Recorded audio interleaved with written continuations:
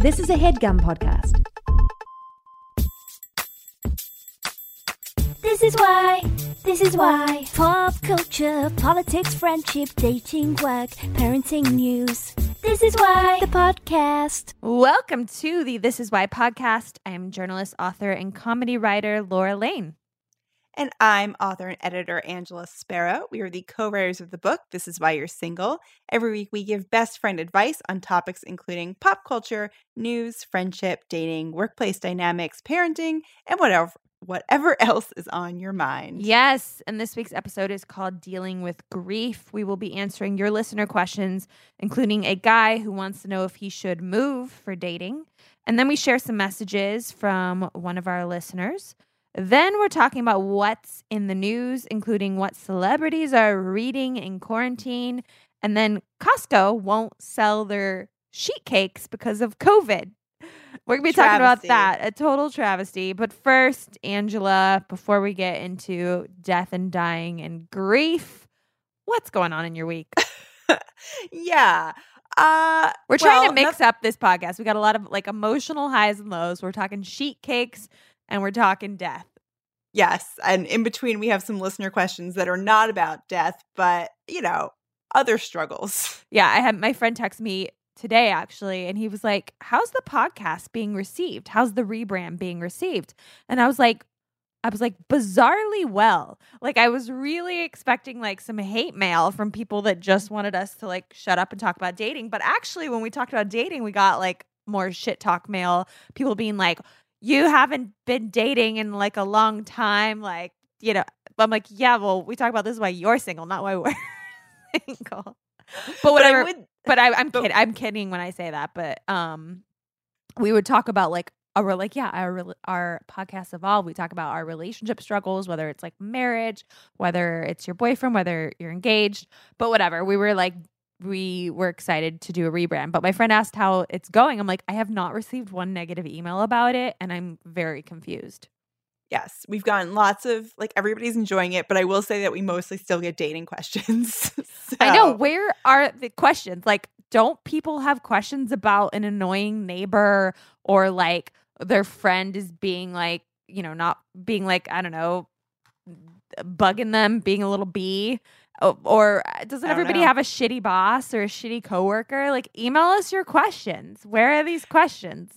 I guess it's also a weird time in the world. So yeah, email us about your anxiety, whatever. Email us about anything. Yeah. But actually, this week's topic, dealing with grief, was recommended by one of our listeners, which we have been getting a lot of emails about topics to discuss, which I have found very helpful because I'm just like, great, cool. Now I don't have to think about what topic we'll to do it. We'll do it. Done. So that's been helpful. But yeah, I'm like, where are the questions? Don't you guys want our BFF advice on stuff?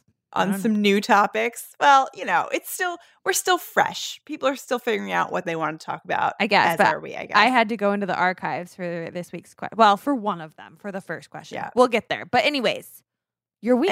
Your week. What's going on? My week. Well, speaking of corona anxieties, so I got out of the city for a bit last week. I don't know if you can hear the traffic outside my window. I'm back now. I can't.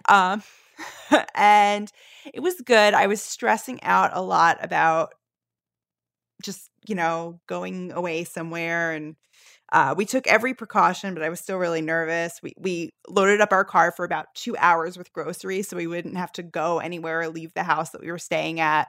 And we were totally safe. Like we just went from the house to the beach every day. We were outside. It was great. The only thing that I didn't really factor in was when you do a road trip during a pandemic, you cannot drink any water because it is not safe to stop and use a restroom. Well, no, so Nick and I drove upstate yesterday and I had this exact problem in like an hour and I really had to pee. And we were like, I don't know, we're like considering whether we should like get a place upstate and move upstate. And I'm like, I'm not going to pee on somebody's, like in front of somebody's house, that we're looking at. Well, so then I made him stop and like I peed out. I squatted in front of the car and on like some random nature. Well, that's what I kept saying. I was like, I would feel much safer just peeing on the side of the road than going to a rest stop or something. Yeah. Did you do that? Did you just squat? So Pop a squat. first of all, the the trip I was told was going to be between 5.5 and 6 hours where we were going. And I was like, I think I can hold it. Yeah, or not hold it, like pee, and then I shouldn't have to go for that long. For 6 Turned out to hours? be- That's a long time. But like, I was like, I don't, like, if I don't drink too much water, I think I'll be okay. Turns out the trip was 9 hours. And once that set in, I started freaking the fuck out. Yeah. And Ian and I kind of got into a fight about it because he was like, what did you think was going to happen? And I was like, I don't know. It's different between like intellectually knowing something and then viscerally feeling it in the moment. And then What beach were you going to? California? no, it What was beach is 9 hours away? What the Outer is Banks. wrong with you? Why The Outer Banks. There are which closer beaches. I did not plan it. And I will So say, where yes, did you do? Where did you pee? It Where wa- did you poop? This beach was chosen because it's a very empty beach. Turns out that was true. It was very empty. I wish it wasn't 9 hours away, but it was lovely. What did you do? Where did you poop and pee? So, well, the way there, I held it for the last like 3 hours. And Ian and he was like, okay, I think like if you go to a chain bathroom, it'll be better than a rest stop because it will have more standards. Like if you go to like, No, I mean public restrooms are bad. What do they say when you Right. flush the toilet? They call it a plume of COVID. Can like well, exactly. and also that's actually just forget COVID. It's disgusting to flush any bathroom, any public bathroom now, or really any toilet. A friend told me this in college actually, and it's funny that it's becoming validated now. But like she was like, you always want to put the top down on a toilet because it's But disgusting. Like Public feces, restrooms do not have they don't have the lid. tops. No, Which is gross. it's so gross, Angela. It's so gross. They don't have it. So no matter what, you like are walking into a public restroom and you're breathing in a plume of maybe not COVID-19, hopefully, but you're breathing in a plume of feces. I will say before this, I really did not care. I would go in any public restroom. Like it was like, you gotta go. I'll wash my hands. I don't care. But now I'm like, okay, I'm not going to die because I peed in a Burger King. Right. So, but yeah, and that's exactly. So Ian was like, you'll wear your mask, you'll bring your hand sanitizer. And I was like, everything is covered in feces. It is. It's the feces. It is. There's COVID in the feces. So There's I a just lot didn't go. of COVID in the feces. And Why didn't you get a diaper? I honestly, if I ever do something like this again, then it turns out. So apparently, You've gone diaper shopping with me. wow. When I had like my UTI problem and I was really scared about my UTI that I would like leak in a bed. This happened one time. You're going there. Good for you. You know what? I had I really was nervous. I had a really bad like UTI. I was having bad situation and and I was so scared that I was going to like pee in like, what was it, like a hotel bed that we were at, something like that. So I was like, luckily I did not need the diaper, but I was just so scared. Well, my way home. That was a low moment for me. I can't believe I Well- just said that. I literally can't believe it. I am a sophisticated woman. And one time I made you shop for a diaper with me when I had a bad know what? UTI and we were on a trip together. And And as a human function, but I'll always and you are a human. I'll always appreciate our friendship. That was a special moment that you didn't make me feel bad or stupid. You were No, like I this slept is in, not I your slept you in were the like same thi- bed as you. You were like, this is not your fault. This is not your fault. It's not your fault. You just had some crinkly noises when you were sleeping and you rolled over. That was so embarrassing. That was all, though. That was so embarrassing. You know what? I'm glad you were talking about it. There's nothing to be ashamed of. But No. and I will tell you, on the car ride home, But that I just wound shows up- my paranoia. I was like, I have a UTI and I'm buying diapers. But like, you know what? I wound up not having to go, but I brought a Solo cup and baby wipes just in case. Good for you. But yeah, I found out after that apparently like lots of women are looking into like basically like portable potty options. A lot of places are selling those like things where a woman can stand up and pee. It's like a little ramp. I have a portable toilet for my 2-year-old. I would use it. Honestly, that's not a bad idea next time we go on a road trip of just like bringing his portable toilet. Yeah, just have a car with tinted windows. Yep. Oh man, tough times. Yeah, but I made the best of it. But that was the highlight of my week. Wow. Yeah. Yeah. Bodily functions. It's people don't talk about it enough. It's a taboo topic. It is. And now with Corona, it's even worse. Yep. But I survived. How's your week? Well, so I'm going to go from bodily functions to talking about diamonds. Beautiful. See, we do cover a spectrum of topics. We sure do. All right. So I love my engagement ring that Nick got, but the setting that I have, so I think anybody that's been listening to this podcast for a long time knows that I've already changed my engagement ring once. I did. I thought the setting, it had like diamonds all around the band, and I wanted something just like way more simple and like less like tiny little diamonds everywhere. So I got a really simple band, really thin, love it. But it's so delicate, and I'm a very like low maintenance jewelry person, Angela. So this setting that I have, which it is very stunning, it's very beautiful. It like the diamond gets really loose a lot, and then it has like these tiny little diamonds like around, like kind of underneath it, and like every now like one of them will fall out because they're just like so small and delicate. And they're like, oh yeah. So I showed it to this. I had to like get this like whatever little tiny friendship bracelet fixed, and I like showed it to the lady, and she was like, oh yeah, like beautiful ring, but yeah, that's definitely not a low maintenance setting. It's like a delicate setting. If you're like a low maintenance person that like wants to wear their ring in the pool, like this is not the ring. This is not the ring for you. So Angela, I'm like considering changing my engagement ring for a third time and having like a new jeweler put just take out my diamond and put it in a brand new setting. Am I like a psychopath to change my engagement ring for the third time in 5 years? Or 6 years, whatever, whenever I got engaged. But can't you just get like a simple band to wear during like outdoorsy times? Yeah, I have that. Like I have like my wedding band that's just like a gold, like it's like hammered gold. So like you cannot, like if you beat it up, it like looks better because it's like it's already hammered. So like more hammers, just like great, more hammered gold, wonderful. But like I want to be able to wear my engagement ring, and it's really annoying to, I don't know, I don't like taking it on, taking it off, because I think like you, I'm terrified of losing it. So Yes. I just can't be that kind of person that's like takes it off before I like, I don't know. I mean, I'm not going to yoga class right now, but back in the old days when I would go to a yoga class, but like even just going on a bike ride, like, I don't know, what if it like fell off on my bike ride? And like, I'm not going anywhere right now. I'm in fucking quarantine. So like, I really don't need to wear it, but like, I like wearing it because it's my engagement ring, And so you didn't answer the question. Do you think I'm a crazy lady? I don't think you're crazy. I am too sentimental of a person. I feel like I couldn't like mess around with my ring. Yeah. But I also, I get that it's a thing that people do. I also think it's interesting though how like Corona times has affected like style and fashion in this way that like everybody just wants to be very simple and minimalist. Yeah, totally. Like, even scaling down your ring. Like I feel like I'm like, I don't carry a purse anymore. No. I don't really wear any jewelry.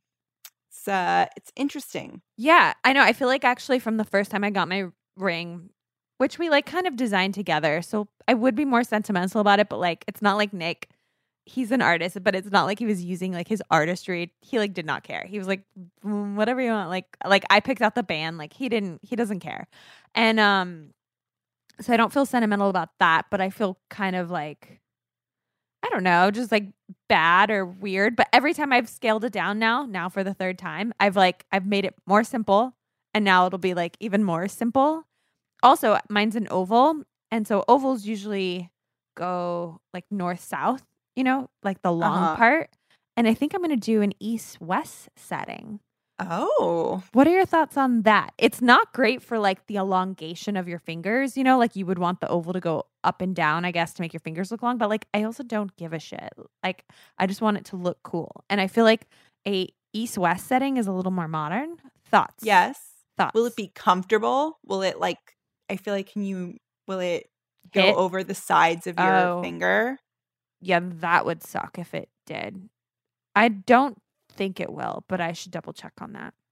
Because then if for bike riding purposes and stuff, it might actually be worse. But it sounds cool. Sounds very modern, which I like. Modern, and then just like simple, like get rid of all these little tiny diamonds underneath and like get rid of the delicacy. Like just give me something that's like extremely low maintenance. That's what I want in my life. I want low maintenance everything. Like I'm in my house all the time. I want my appliances to be low maintenance. I want my bike to be low. I don't want to have to do like maintenance on anything anymore. Yeah. I don't want to do maintenance on my ring every 3 months. Like, fuck that. Fuck that. So do you think this will be the last time? I hope so. But I am going to keep this. Yeah, actually, yes, it will, because I'm going to keep this setting. Like, they're just going to pop it out.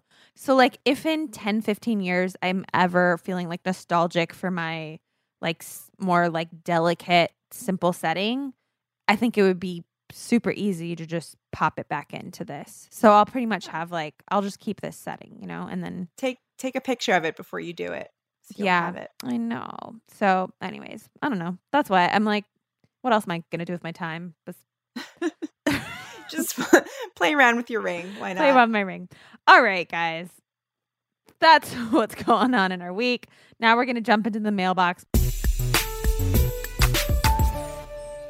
Angela, what do we have in the mailbox this week? Well, first up, we have a question from our listener who is anonymous. Oh, he says, "Call me experience."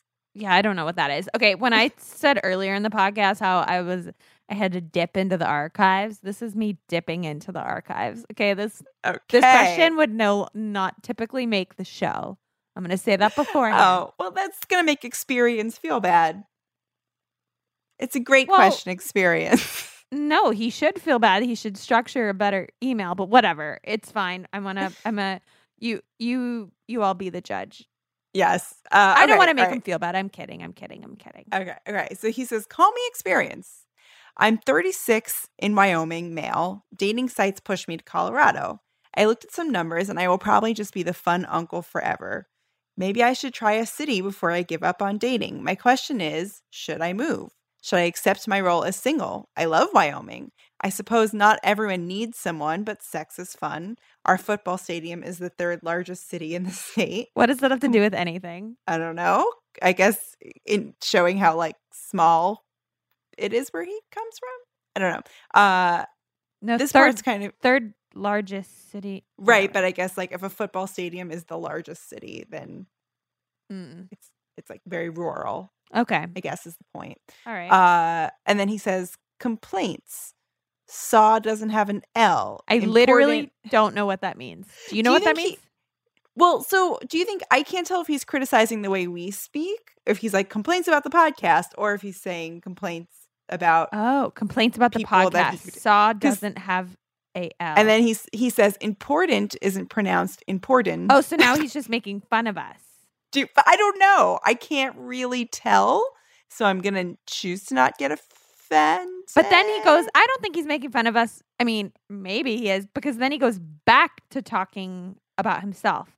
So that would be weird to throw in two unclear like jabs at us, but then he ends it by saying, he ends it on, "I only earn $20,000 a year because my art sells at costs. Thanks." Do you think he's make complaints? But what does saw doesn't have a L mean? I know. I mean, the important thing I get, he says important isn't announced important. I get that. People. But how do you get an L into saw? Saw? Like SAW. He says SAW doesn't have an L. Do you think he's complaining about the way people talk in Wyoming? I don't know. Is that a stereotype of I don't know. Or maybe of Colorado. Maybe that's why he doesn't want to go to Colorado. I don't know. I don't know. Is that like an accent thing? Like in Wyoming, do they say like important? I don't know. I don't know what a Wyoming accent's like. Yeah, I don't know. This is why it wouldn't normally make the podcast. Very unclear. A lot of unclear stuff going on here. But interesting in its in clarity. Lots to pick at. Okay. Lots to think about. You only earn $20,000 a year. So that limits where you can move. Just being honest, that like, you can't move to like a big city. That would be rough. Yeah. It would be difficult to make it in San Francisco or New York or Los Angeles, really any major city. So I would stay where rent is cheap, and there are many beautiful places in America where you can definitely get by on. Yeah. I mean, it's still hard to stretch, but I don't know if you're making art, maybe you're also prior to COVID working at a bodega or a barista job to make a little side cash. Right. Yeah. don't I know. mean, usually if you're doing something artistic, you kind of got to have a day job unless you have a revenue stream coming in somewhere else. Yeah, absolutely. But I would say, okay, so he says that he loves Wyoming. So I would never tell somebody to move just Where does he for- say he loves for Wyoming? dating.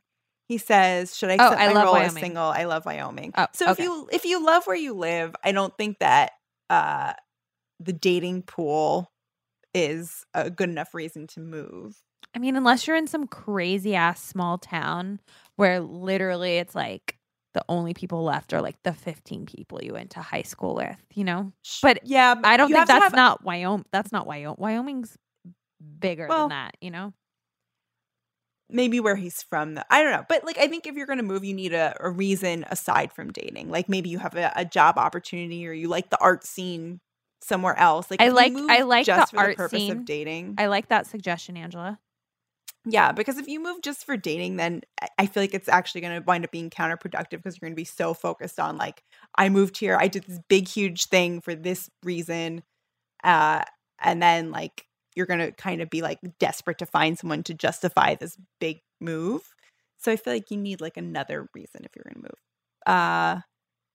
But I mean, maybe you could like start talking to people that are in Colorado and figure out if you like people, and then maybe you could go visit, and if you like it there and you have a reason to be there, then you can consider moving. But that's the cool thing about online dating is you can like talk to people far away and like get a vibe first before you move your whole life over there. Yeah. I don't know. Can you get a vibe, you think, from just online dating? Well, it depends on the person, depends on your conversation skills. I mean, I've heard amazing things about Denver, Colorado. Yes, Denver sounds cool. I've known people that have lived there and they love it. They say everybody's super chill. It's just, I don't know, cool snow scene. Lots of weed. Lots of weed and snow. Lots of weed and snow. It seems chill.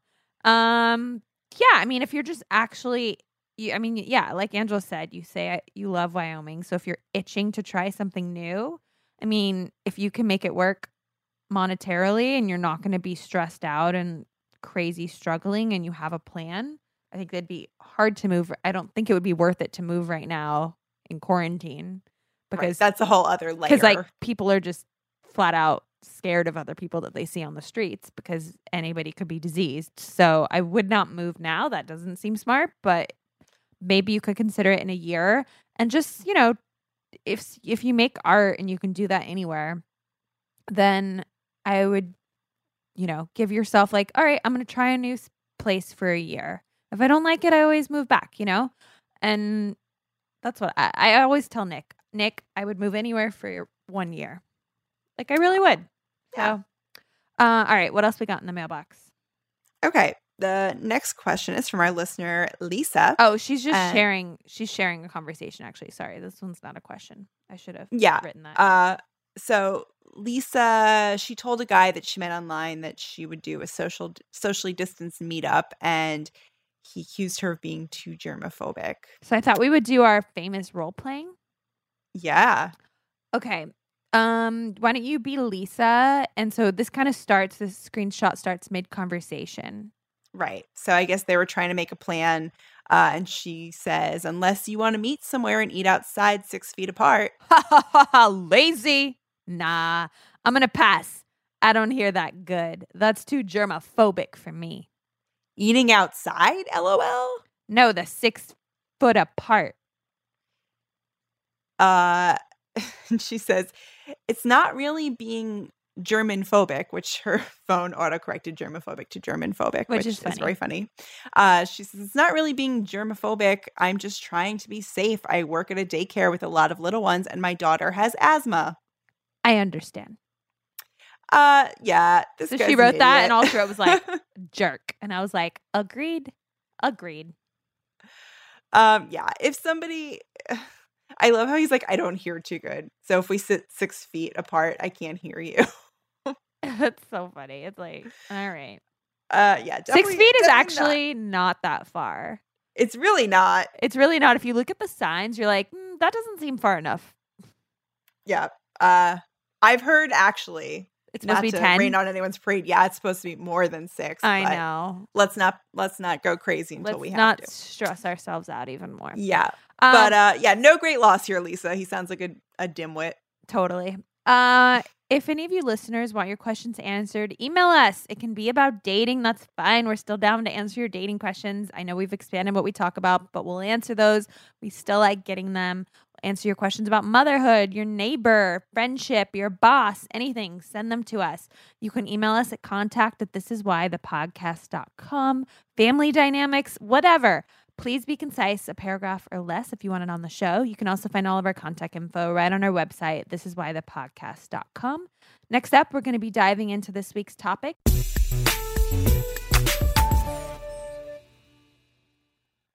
This week's topic is... Dealing with grief. Sorry, we're trying to do the Zoom thing, you know? Yeah, I didn't hear my sound cue. So this was a topic recommended by our listener, Alyssa, who wrote in, I just wanted to email saying I would love to hear an episode about grief and or grief counseling. It's something everyone goes through but doesn't really want to talk about. Just a thought. Thanks for making my week better every week. So thank you, Alyssa. I thought this was a fantastic suggestion because we have not talked about this on the show. And this is episode 264. Grief and death are both taboo topics. It seems it's talked about even less than other taboo topics like sexuality and money. We are very obviously not counselors, so any advice that we're going to be giving today really just comes from our own personal experience that we're going to be sharing. If you are struggling, we recommend seeing a therapist. We both have benefited from that when we've grieved or experienced difficult times. So, Angela, I thought we would start this week by each sharing some either recent losses or losses that we've experienced and then discussing what we found helpful. And then we're going to be sharing some tips that we scoured the internets from and some tips from actual experts. So first I want to say everybody deals with grief differently. Different cultures and religions have various traditions to help people grieve, but everybody needs something different. I found it really interesting when I was researching this. I didn't end up putting it in our rundown to talk about, but I was researching how different cultures deal with grief, and there's a lot of different religions that like specify a way to mourn, and it kind of makes me, when I was reading about it, it makes me, I sometimes wish that I was a more religious person because I think people find a lot of comfort and help when you kind of have a certain set of guidance to help when you're going through difficult times. Yeah, I agree. And then I wish I was a religious person because I feel like very often people will try and comfort you by being like, they're in a better place or you're in my prayers, whatever. And when you're not a religious person, which I'm not, it's really not very comforting. And then I'm like, I don't know. My dad believes when you're dead. So like, it's... And I also struggle sometimes with knowing what to say to other people when they're grieving because I was raised, saying like, they're in heaven or whatever, but like, I don't believe that. So like, I'll say like, you're in my thoughts or, I think that like, yeah, I do that too. Like instead of saying like I'm praying for you or sending prayers, I'll often like message them, I'm sending love and sending thoughts because like, I mean, and I do think that I actually do quote unquote pray, but it just feels weird to use that. Like I do a lot where I like look up at the sky talking to like nothingness, and I go through my list of like things I'm grateful for and like please, oh please, like just protect my family. I go through like I do a lot of visualizations where I picture like a white light around like my mother and my father and my brother and my sister and myself and Rilo and Nick and Nick's family, and I picture like a white light protecting them and like healing them from any illness or sickness that they're going through. And I'm Mhm. sure that that's kind of like some type of prayer, but I don't really have like a word for it. It's like more of like a meditative thing that I do. Yeah. My family, I always joke that my parents, like for fun, just go to cemeteries. Like every time I talk to them, they're like, "Oh, we're at the cemetery." Are you serious? Yeah, because they just go to visit. Like all their family is like buried near each other, so they just like grave hop. And I'm like, okay, whatever makes you happy. But for me, when we do that, I don't feel connected to the person. Like when we go to see my grandma, like I only go with them. Like for me, like I think about my grandma. I have pictures of her. I don't need to go to her grave. Yeah. But like when we go, I'm like, we should, like my parents will say a prayer. And I'm like, what would be better to me is like, let's tell stories about her while we're Yes. here. Let's like eat food that she would like, or like watch a movie that she likes. You know, like I want to like, because like that keeps a person's memory alive, which is why, by the way, I love the movie Coco, the Disney film Coco, because it's all about remembering people Oh, and yeah. keeping their memory alive with the ofrendas and stuff. But Is Coco the one with the guitar? yes, I yes, loved it's that about movie. Dia de los Muertos. I loved that movie Yeah. so much. You got to show Rilo Coco Oh. when he's older. That movie had me bawling. I watched it on Yeah. the airplane. Bad idea. Oh, it's Everyone a good was- airplane movie. I but was yeah. just like sitting in my seat, just like crying like hysterically. Yeah, Ian cries whenever he hears that song Yeah. from it. I really relate to that. Like I will find myself sometimes like talking to my grandmother and like I don't think she can hear me, but I don't know. Yeah, everybody deals with grief differently, and some religions they have, like this in Judaism you sit Shiva for I think 7 days, but then there's like a 40-day period. I don't want to get it wrong because I was reading it this morning and now I don't want to get it all wrong, all the religions. But some have like 30 days, 40 days, and then you do certain like memorials after the year. And it was interesting because I don't think like grief should be like ranked in terms of like who was quote unquote closest. But a lot of religions do say that like if your spouse dies, you grieve for like a longer period of time, or if a parent dies, you like can grieve like the whole year. So it's like built into the tradition that if it was somebody closer to you, it's like a longer period of grief. And I don't know, in a way it's kind of nice to just know you have that space, because I feel like other people in your life sometimes like they'll just like assume you're over it, or they don't want to bring it up because they don't want to upset you if it's like not on your mind. What was I was reading something about grief, and it was somebody saying how like in Victorian times, I hope I'm getting this correct, but they would wear black and it would kind of signal like this is a person that's like in mourning. So people would be like sensitive, and it was like an essay, and they were saying, when I was on my way to my mother's funeral, as I like walked on the streets and I walked on the subway, people were just like passing me by as if like, get out of my way, and like just had no idea the like dark grief that I was in, because there was no visual clothing or like almost like symbol to wear to say like this is a grieving person. And some people wouldn't want something like that, like some kind of letter or like pin to wear to say like I'm in grief. But like in a way it would be nice. I think humans would show extra sensitivity and humanity knowing that somebody is in a period of grief and mourning versus like, go, like, come on, you're like taking, in the out of my way, or like cutting them off on the subway, or how people, right. I don't know. Yeah. In a way, it's like kind of helpful to have certain signifiers. Yeah.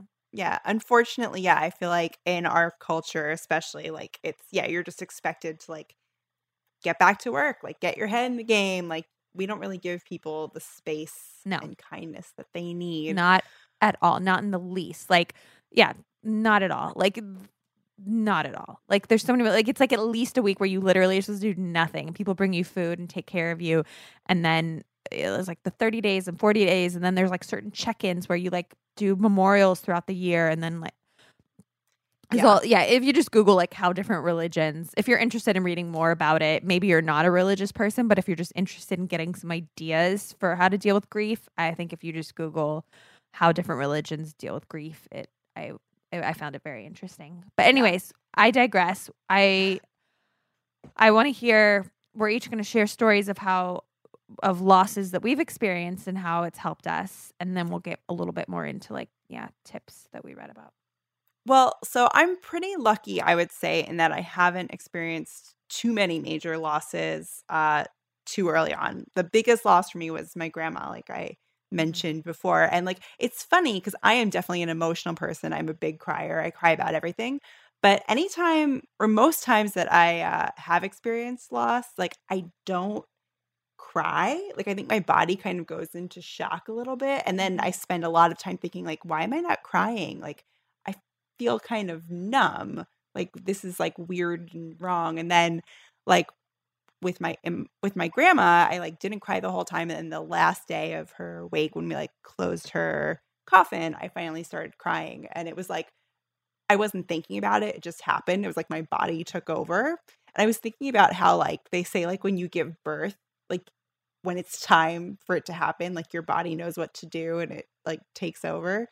And it's like grief is kind of like that too, I think. Like, so that's why you need to not pressure yourself to like do what you think is right or the right way to mourn, because like your body just kind of knows what to do and will take That's care interesting. of you emotionally. Yeah, that's or at least that's been my experience.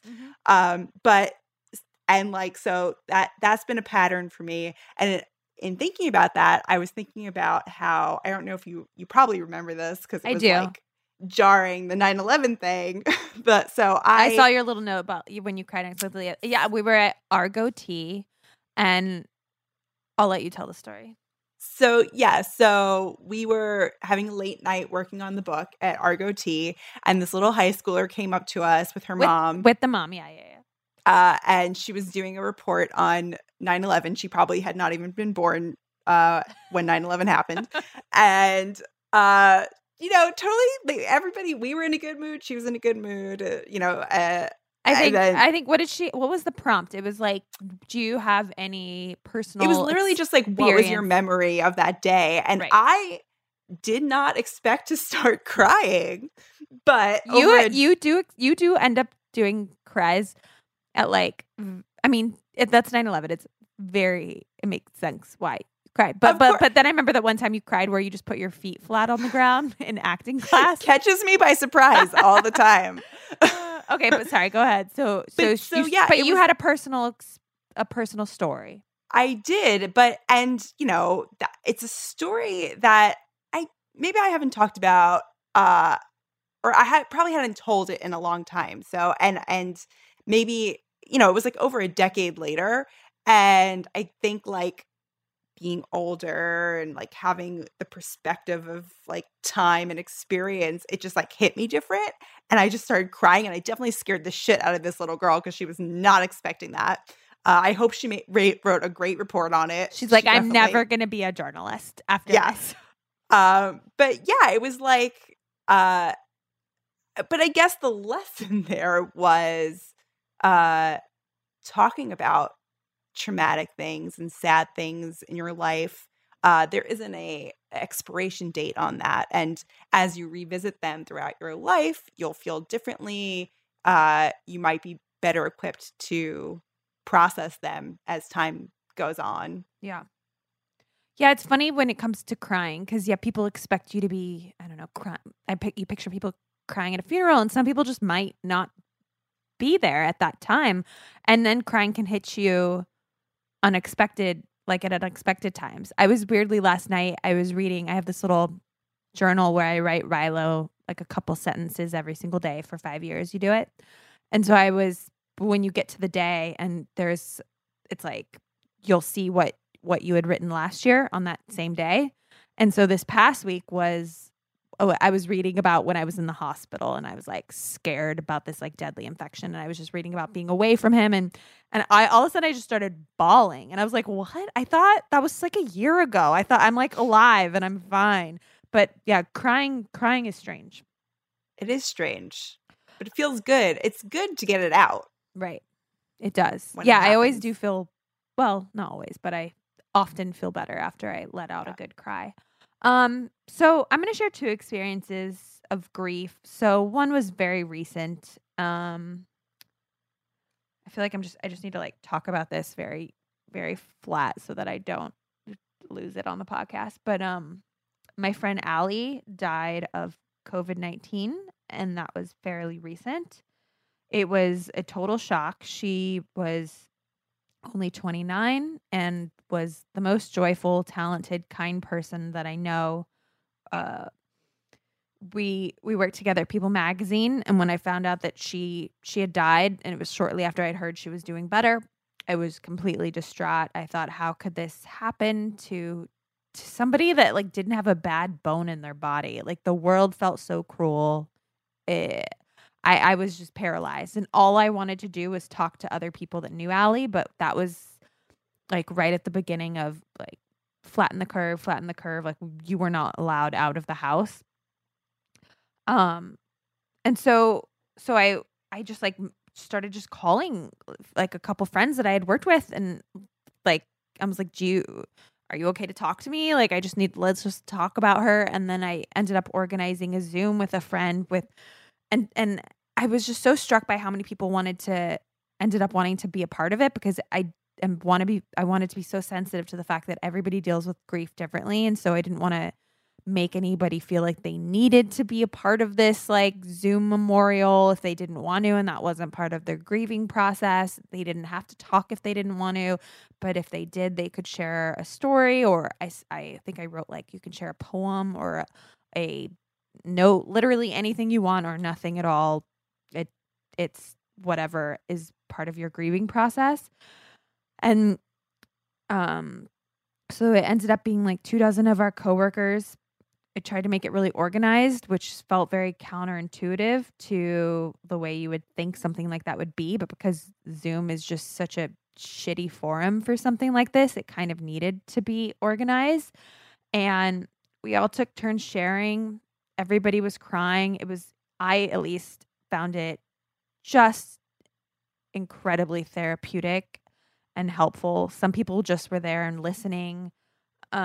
Her parents ended up joining and asking me to record it so that they could go back and listen to the stories later, because there was a lot of stories that they had not heard about Allie, and I think they felt like they like learned a new side of their daughter.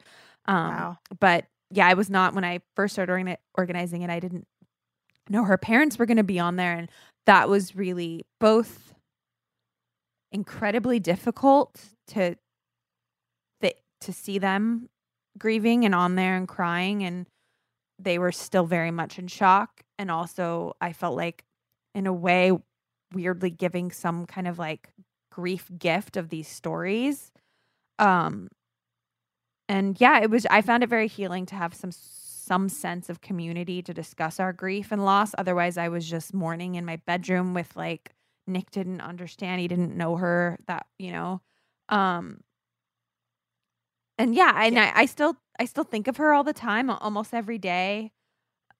She was like the biggest Taylor Swift fan, and when this like surprise album came out, it kind of like all rushed back. I'm like, oh, I just wish I could text Allie. She would be freaking out about this like surprise album.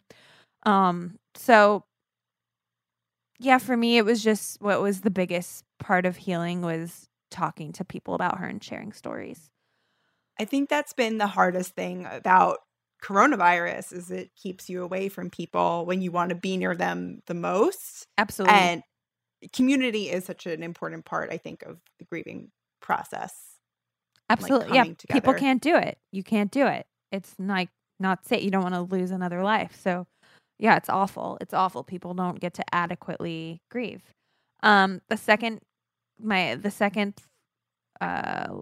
grief that I dealt with that I've talked about on the podcast before was my miscarriage. And this was a very difficult loss, I think, Angela, and it was very different than losing a friend or losing a grandmother, because I felt like I was the only one experiencing the grief. Nick didn't struggle the way that I did. He didn't feel the connection because it wasn't like his body. He didn't feel his body changing. He didn't instantly connect with this. As soon as I found out I was pregnant, he wasn't like my child. And so I felt like I was just experiencing grief alone. So what helped me in that situation was I wrote poetry to the baby. I journaled to the baby. I talked to the baby, and I went to a support group for pregnancy loss. And luckily, even though Nick wasn't experiencing grief the way that I was, he was very supportive and wanted to help me in any way that he could. So he went with me to the support group. And there were people that had lost children much, much farther along than I did. But at the beginning, they said something to the effect of, like, grief is not quantified. We don't rank grief based on situation. It's all equally mourned. Those were not the words they used, but that was like the sentiment. And that gave me a lot of comfort that I was not being judged and like I was validated in my sadness. Things that did not help and that I think do not help in grief are things like everything's meant to be. Like, fuck that. When like my 29-year-old perfect friend that was like that was just so beloved and like the light of her parents' life and like never said a mean thing about a soul, was like the all-star at work with, like, that was not meant to be. There's just no justice. So fuck that. Don't ever say that to anybody about anything. When it came to miscarriages, like, you know, oh, they're very frequent. It's not a big deal.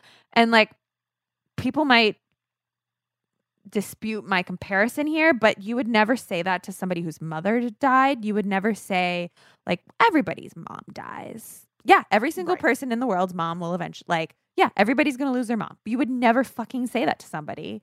And so like just because something happens to everyone or it happens a lot does not diminish anybody's grief. And just because some people don't get sad about something and other people are like deeply affected does not invalidate somebody's pain. So don't say that. What did help is just keeping it simple, I think. Like, I'm so sorry. I'm here to talk. If you don't want to talk, that's absolutely fine. But if you do you want to tell me about your friend? I would love to like know about her. Tell me stories about her. Tell me stories about your grandmother. Tell me stories about your parent. People, like, God forbid, like lose a child or use their names, use the names of the people that died. And just know there's like no right way to heal. Like it's awful that I've known so many people have lost like children far along in pregnancy. Some people after the birth, like we should probably put like a trigger warning on this episode, but some people named them and took photos. Others did not want to see the child and didn't even want to know the sex. And it was like such a lesson in me that don't ever judge how people mourn or what they need to heal. Everyone deals with things so differently, and do not ever tell somebody how to mourn. There truly is no right way. I mean, like when my mother's mom died, she went to mediums for like a year or two straight, and that's what she needed. And then the last thing I want to say before we get into experts is death doulas are becoming increasingly popular. And I know it like might sound like a funny like a parody of birth doula, but it's like I've looked into it and like they provide care and support to those transitioning through the dying process. So if you're not a religious person and you feel like you maybe don't have that sense of closure, community, it might be something to look into. I don't personally know anybody that's used one, but I've been hearing more and more about them. And I think it's great that there is like this niche of opening up of people that are helping people that maybe they are religious or maybe they're not, but it's somebody that can kind of provide support.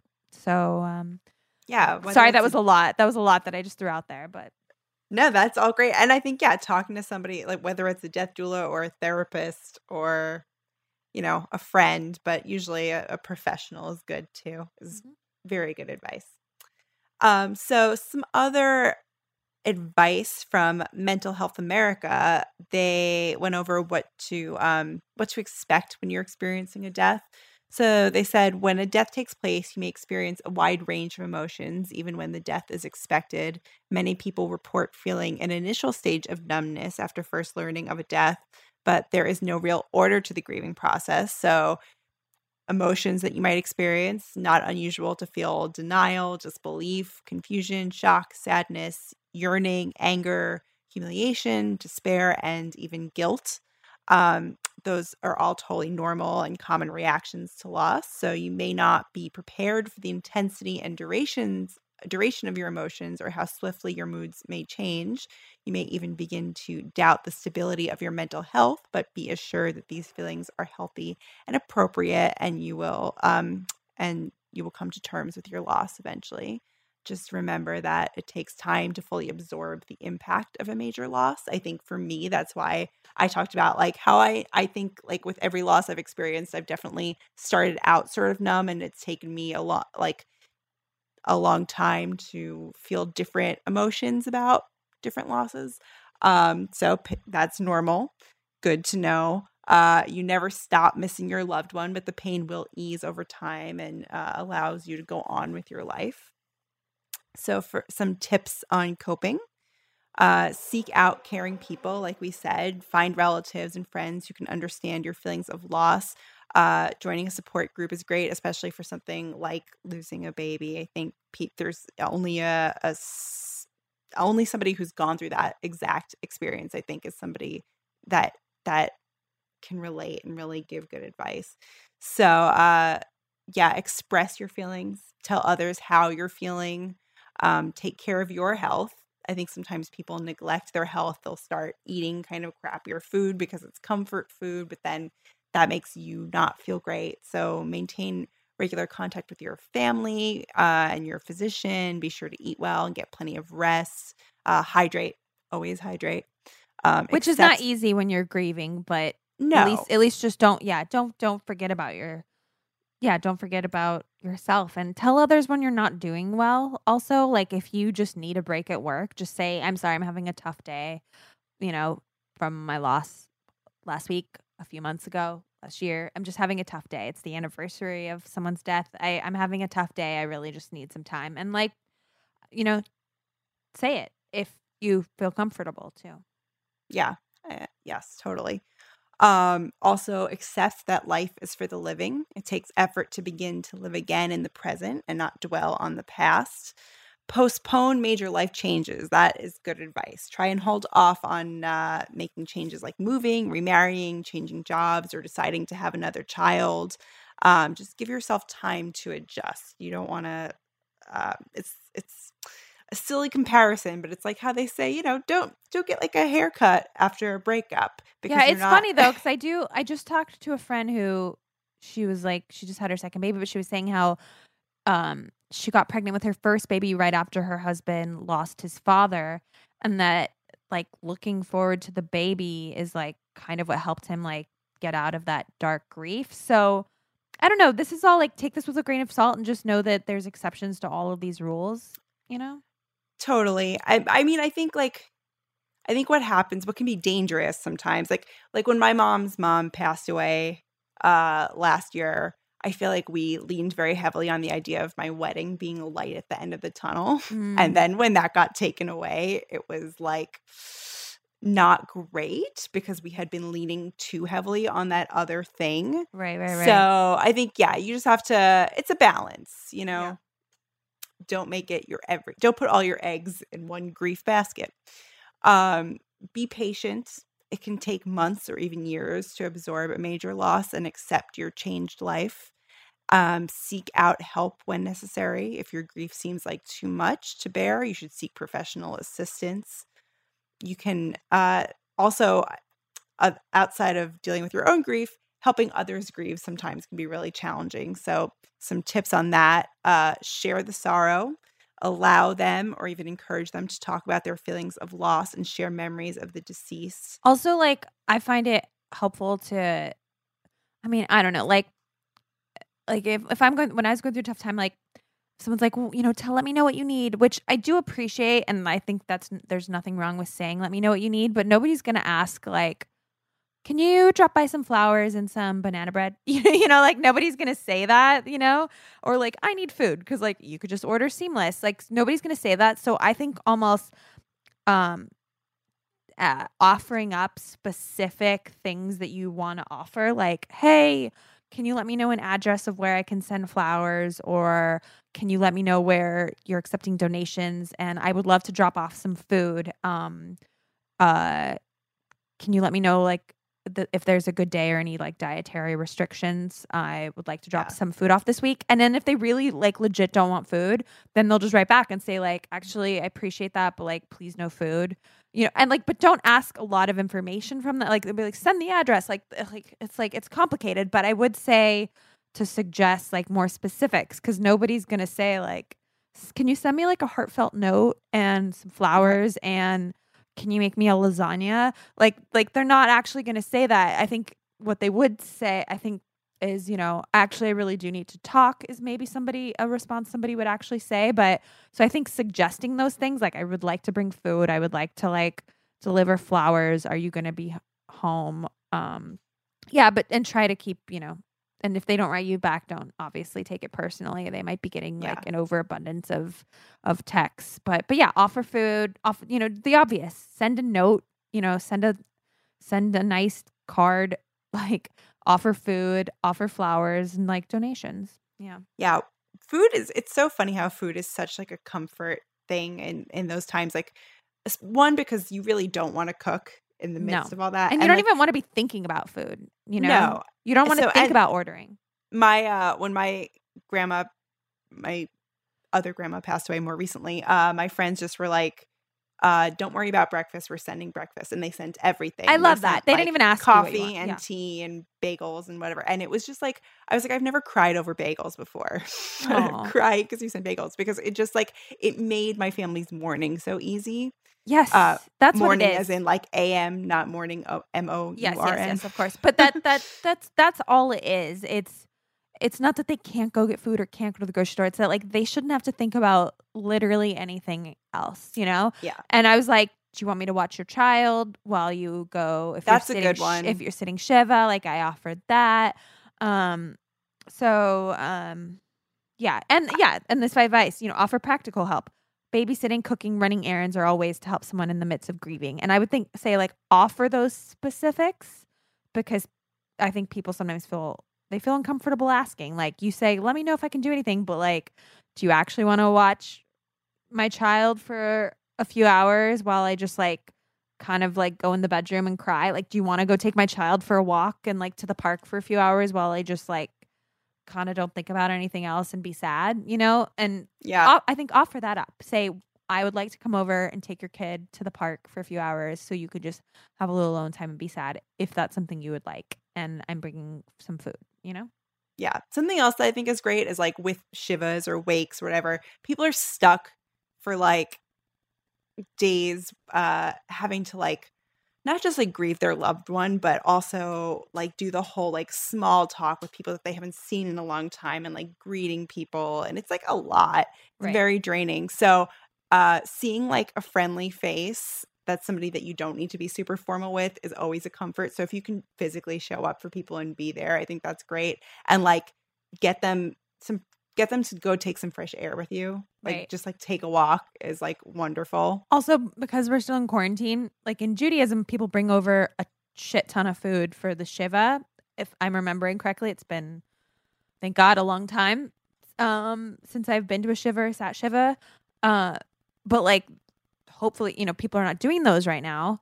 And so you might just want to drop off food in front of their door and say like, we don't have to have contact, because they don't want to do the small talk thing. They're sad, and you probably haven't seen them in a few months. So just say like, hey, I am dropping off food, and then text, I just dropped it off, just so they know to bring it inside. And like open your door. Open your door. You don't need to say hi to me. Like, it's there.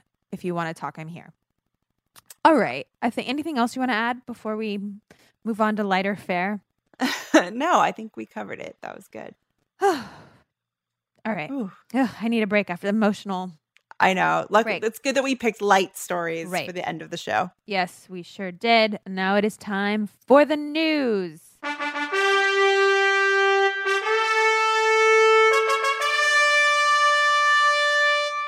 All right. That was an emotional load. What have you been reading in the news? Give me some lightness. I've been reading about sheet cake. Love it. Exactly. So who doesn't love a good sheet cake? Well, Costco's sheet cake is apparently like beloved, which I do feel like everybody I know did have a Costco sheet cake did your mom? As a birthday cake at one point in their lives. Did your mom get us a sheet cake from Costco for our This Is Why You're Single book launch party? I mean, did it have like the logo on it or something? She's very, because like Costco, I believe. You don't remember the epic cake remember. your mom got us? What, I don't Angela? remember. That cake was was literally like the best thing ever. It had our book cover on it, and she got 2 giant sheet cakes with our book cover on it. How do you not remember? That's like okay, other than our like 10-foot balloons that spelled out "This is why our single" that cost like most of our book advance, the sheet cake was the best part of the party. You know what? I feel like, did we not get pictures of the sheet cake? Because my memory pretty much is only what we got pictures of. Everything else is sort of a blur. I guarantee I have some pictures, or our mothers have pictures of the sheet cake. She definitely does. Well, if my mom is listening, the cakes were great. They were great. They're much appreciated. But I will say, they look cool. I don't think they always taste amazing, the Costco cakes, but people are obsessed with them. People say they taste so fresh, so fluffy. Like, it's really funny. People are all about that sheet cake life. I guess so. I'm just, you know what? I'm a bad judge. I'm not really a big cake fan. I know that's controversial. But so yeah, Costco That's very controversial. I'm more of a cupcake brownie gal. Okay, Or cookie. okay. I Love a feel cookie, you there. but just don't love cake. Don't love cake. I don't like mousse, so that eliminates a lot of cakes for me. I don't like Or icing. I'm not big on like what's the kind of frosting that's on the outside of cakes? What do you call that? The like Icing? Well, yeah, it's got like the fondant. Oh, fondant. Well, Fondant. I think that's right. But that's also just like, it looks good, but That it is tastes like plastic, rocks. nasty ass shit. That's why for my wedding I had what's called a naked cake. you it had has- very good cake at your It's wedding. good. It's basically like the cupcake of cakes, if you like cupcakes. Yeah. It's like a naked cake, so it's basically like a cake with only the good part, and then none of the nasty like fondant. And honestly, I think a naked cake looks cool. Yeah. It was, I specifically never like wedding cake. So when I do like someone's wedding cake, I remember it. Good. And yours was one of them. Yeah, I mean, you can't go wrong with Milk Bar. Milk Bar is my cake. Yeah. I think they're delivering maybe to other states. I don't know. Try. Wait, for your wedding, what were you gonna do? Donuts. We were going to do donuts. Oh, that's cute. I know. That's In addition to cute. cake. Because we were like, other people like cake. So we're going to have cake and donuts. Okay, whatever. Now I can Because tell you our this. venue provided it, whatever. Oh, May- your venue Maybe provided it'll the happen cake? one day. We'll see. Ha ha ha. Okay, can I tell you what one thing I did for my wedding? Which, just throwing this out, still do the cake if you want, but Yes. our wedding was gonna do like desserts also, and I was like, trust me, my cake's gonna be the shit. Nobody's gonna want your lemon cakes. So I asked them for like a trade. I was like, instead of doing like those desserts that come with whatever plan, I'm like, can you do like a midnight snack instead? So I think they let us like put some of like that quote unquote like money towards like a midnight snack, which everybody loves, like some nice fries that go around or whatever we had. That is great. Like after the cake, all of a sudden you go from like you think you're done and it's sweet, and then all of a sudden there's a surprise of saltiness. Yes, I do. I remember that, and Some I love savory, that. salty. So I don't know, just throwing that like, out there. In like 8 years, when I'm able to have a wedding, I'll keep that in mind. Keep it in mind. You might as well ask the venue, see if they would like be up for doing like a late night snack after cake or Yeah. after donuts. Well, it won't. If we do a cake, it's not going to be from Costco. They discontinued their half sheet cakes, which actually was very responsible of them, because the whole idea was that they said a large cake is made for parties, so they're only making small cakes for small gatherings. I mean, that's smart, because if they shouldn't be, they're basically saying like, we don't want to encourage you to have a big gathering. And I like that. People are freaking the fuck out. They have launched a change.org campaign called Costco Bring Back the Half Sheet Cake. Honestly, these activists need to be fucking talking about Breonna Taylor and not fucking Costco sheet cakes. These people drive. I have no patience. Very kind of you to refer to them as activists. It got 601 signatures, 601 people very angry about the cake. They said they're delicious. I don't know if they're fresh or if Costco uses superior ingredients, but they're delicious. That was a quote. But Costco I guarantee Costco does not use superior ingredients. Just going out on a limb.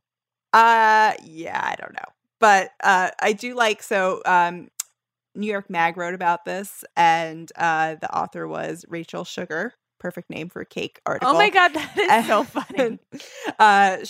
She wrote, one might argue that it is never wrong to have big hunks of frozen cake on hand, not because you're entertaining, but precisely because you are not. So she was saying bring back the sheet cakes and you can freeze them for your own purposes. Oh, But that's true. Costco, they're standing firm. They're saying currently we are not selling them in any of our locations. So I went to a restaurant the other night with Nick, and like the outdoor dining, of course. I will not go Right. indoors. You will not catch me indoors anywhere. And we did like the outdoor dining, and it was this Mexican restaurant we like. And the restaurant said they gave us ceviche, and I was like, oh, I think they forgot the chips that go with the ceviche. And they go, oh, we're not doing chips. That's not till like a later phase in New York because chips are finger food for sharing. So we're not allowed to give tortilla chips with your ceviche. And I was like, Yeah. that's truly absurd that it's like a different phase when it's just like, that's crazy. Like I'm with my husband who I make out with. It's like, Well, finger also, finger why foods. can't Like they do? I'm having a fucking pizza, and I'm like, we're both putting our forks in the fucking ceviche. And also, if anything of any of this food, chips would be the safest because I mean, I only touch my chip. I'm pretty Well, careful about that. I get why you wouldn't want everyone reaching into the same bowl, but why can't we just do little individual bowls for everybody? Okay, can everybody hire genius Angela Sparrow over here? Because that makes so much sense. Like, however many people are at the table, you give each person a little bowl. A little bowl. I honestly, because in a sea of bad news, one of the most depressing bits of news that I read recently was that like the bread basket might not come back. The bread basket might be dead at restaurants. No. Okay, but you And know it's what? like, why am I alive? Why am I even alive if you're going to stop giving me a bread basket? Okay, I actually do feel wasteful when there's a bread basket, but what I do like is when the fancy waiter comes around with the tray yes, of different the tongs. rolls with the tongs and says, which roll would you like? And then I'm always the asshole that's like, I'll do the whole wheat and the pretzel bread. And he's like, he asks for one. Pick one. And I'm like, nope. I would like the garlic and the poppy You're like, seed. let me save you a trip. Let me save you a trip. I'll have one of each. So yeah, I really hope that we can at least have a workaround with the individual bowls, something, Yeah. because tortilla chips and bread, like that's what I need to keep going. Honestly, it's fine. I would actually prefer to get rid of the bread bowl as long as the guy comes around with the tongs because, Angela, it's always so awkward where it's like, who's going to reach for the bread bowl first? You know? And like, I obviously want the bread as soon as it is on the center of the table. But if the guy comes around and puts it on your plate, I can just start eating it. I don't have to True. worry about social etiquette of like, am I going to be the first one grabbing the bread from the bread bowl? You know? Right. All right. You want to know what I've been reading? Yes. What are you reading about? New York Times, the celebrity bookshelf detective is back. Apparently, this is like a feature, I would guess you could call it, that they've been doing. So That's fun. this is by Gal Beckerman with Noor Kasim. Noor Kasim helped her out. So what they're doing is, you know, all these late night shows, pretty much every show, they're all like doing the Zoom. And so nothing looks better on a Zoom, apparently, than being in front of your bookshelf. So when any of the celebrities are on these late night shows in front of the bookshelf, the little sleuths at the New York Times, you know, do some spy work on the bookshelf and like see what celebrities are reading. Also, meanwhile, you know, all these celebrities, one, have strategically placed these books behind them, and two, probably haven't even read them. It's like some interior designer that's like, this book looks good. Here you go. 1000% these were put there by an interior designer, and these people have never read this shit. But I'm going to tell you what's on their bookshelf anyway. Tom Hanks has the presidential recordings of Lyndon B. Johnson, volumes 1 through 3, transcripts of 700 hours of telephone conversations of Johnson. Now, unless Tom Hanks is going to be playing Lyndon B. Johnson in a movie, which I have not seen that on his IMDb, I don't think he's reading this book. But I'd love to. I do think Tom Hanks, of any of these celebrities, well, there's a couple that are probably good readers, but anyways, I just don't think he's reading 700 hours of telephone conversations. It doesn't really sound too riveting to me to begin with. But, you know, I liked, maybe Tom Hanks is a real smart guy. St. Mark's is Dead by Ada Calhoun. It's a close-up look at the history of the idiosyncratic New York City street where both Emma Goldman and the Beastie Boys partied. It's also a meditation on all that changes in urban spaces and all that stays the same. Now, that's like a classic ish Yeah, book. that is very much a book I would read. And thank you, Tom Hanks, for the recommendation because I hadn't heard of it. Same. The History of Man's Spaceflight by David Barker, a very complete geeky space history. So for a NASA geek, I'm going to say that one and Lyndon B. Johnson were by the interior designers. Okay. Although Tom Hanks was in Apollo. Oh, whatever. right. Maybe it was like a gift to him from somebody Yeah. for being in the movie. All right. Regina King, Waiting to Exhale by Terry McMillan. It's a 1992 hit about the friendship of four women in their 30s. Now, this I actually don't think an interior designer would put. I like buy that as her reading that. Yeah, that's a fun summer read. Tupac Shakur Legacy by Jamal Joseph, curated by a family friend. It's an interactive biography. Yeah, I buy that too. And Yeah. Barack Like Me by David Alan Grier. It's a memoir by the comedian best known for his work on In Living Color. And it Once uses again, a book that I didn't know about that I would totally read. So Same. thank you, Regina King. Same. Okay, this is where it's going to get good. I can't wait to hear what you think of Gwyneth Paltrow's bookshelf. The French Riviera, Living Well Was the Best Revenge by Javier Girard. Glamorous photos of the creative rich and famous like Picasso and Coco Chanel. Now that's just like, I buy her buying that and I buy an interior Yes. designer. Gwyneth Paltrow can't help but be Gwyneth Paltrow. Louis Vuitton, Art, Fashion, and Architecture. From Zaha Hadid to David Chappelle to Annie Leibovitz. I mean, same. I see her owning that book. And then Defining Decadence, The Legacy of Gustav Klimt. So, All of these are very decadent. all right. Moving on to Sean Penn. Can Art Change the World by JR, a retrospective of the French street artist. I see Sean Penn buying that because he still thinks he's 22. And he thinks that he can make the movie that will change the world. Yeah, exactly. Julian Schnabel by Julian Schnabel. Sure. My Life by Bill Clinton, a post-presidential memoir. That feels like an unexpected choice for Sean Penn. But Yeah, it kind of does. All right, last on this list is Charlemagne the God. Sweat the Technique, Revelations on Creativity from the Lyrical Genius by Rakim. It's a writing guide from the legendary rapper to how to get the lyrics flowing. I love that. Like a very offers cool tips. how-to book. Yeah. Ra by Lamont Ugod Hawkins, one of the founding members of the Wu-Tang Clan, tells the story of his rise from the streets of Brownsville in New York City to the world's biggest stages.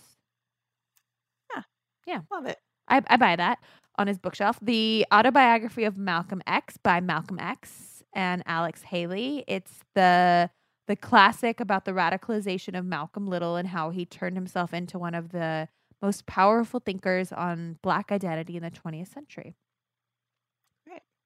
Gonna add that to my reading list too.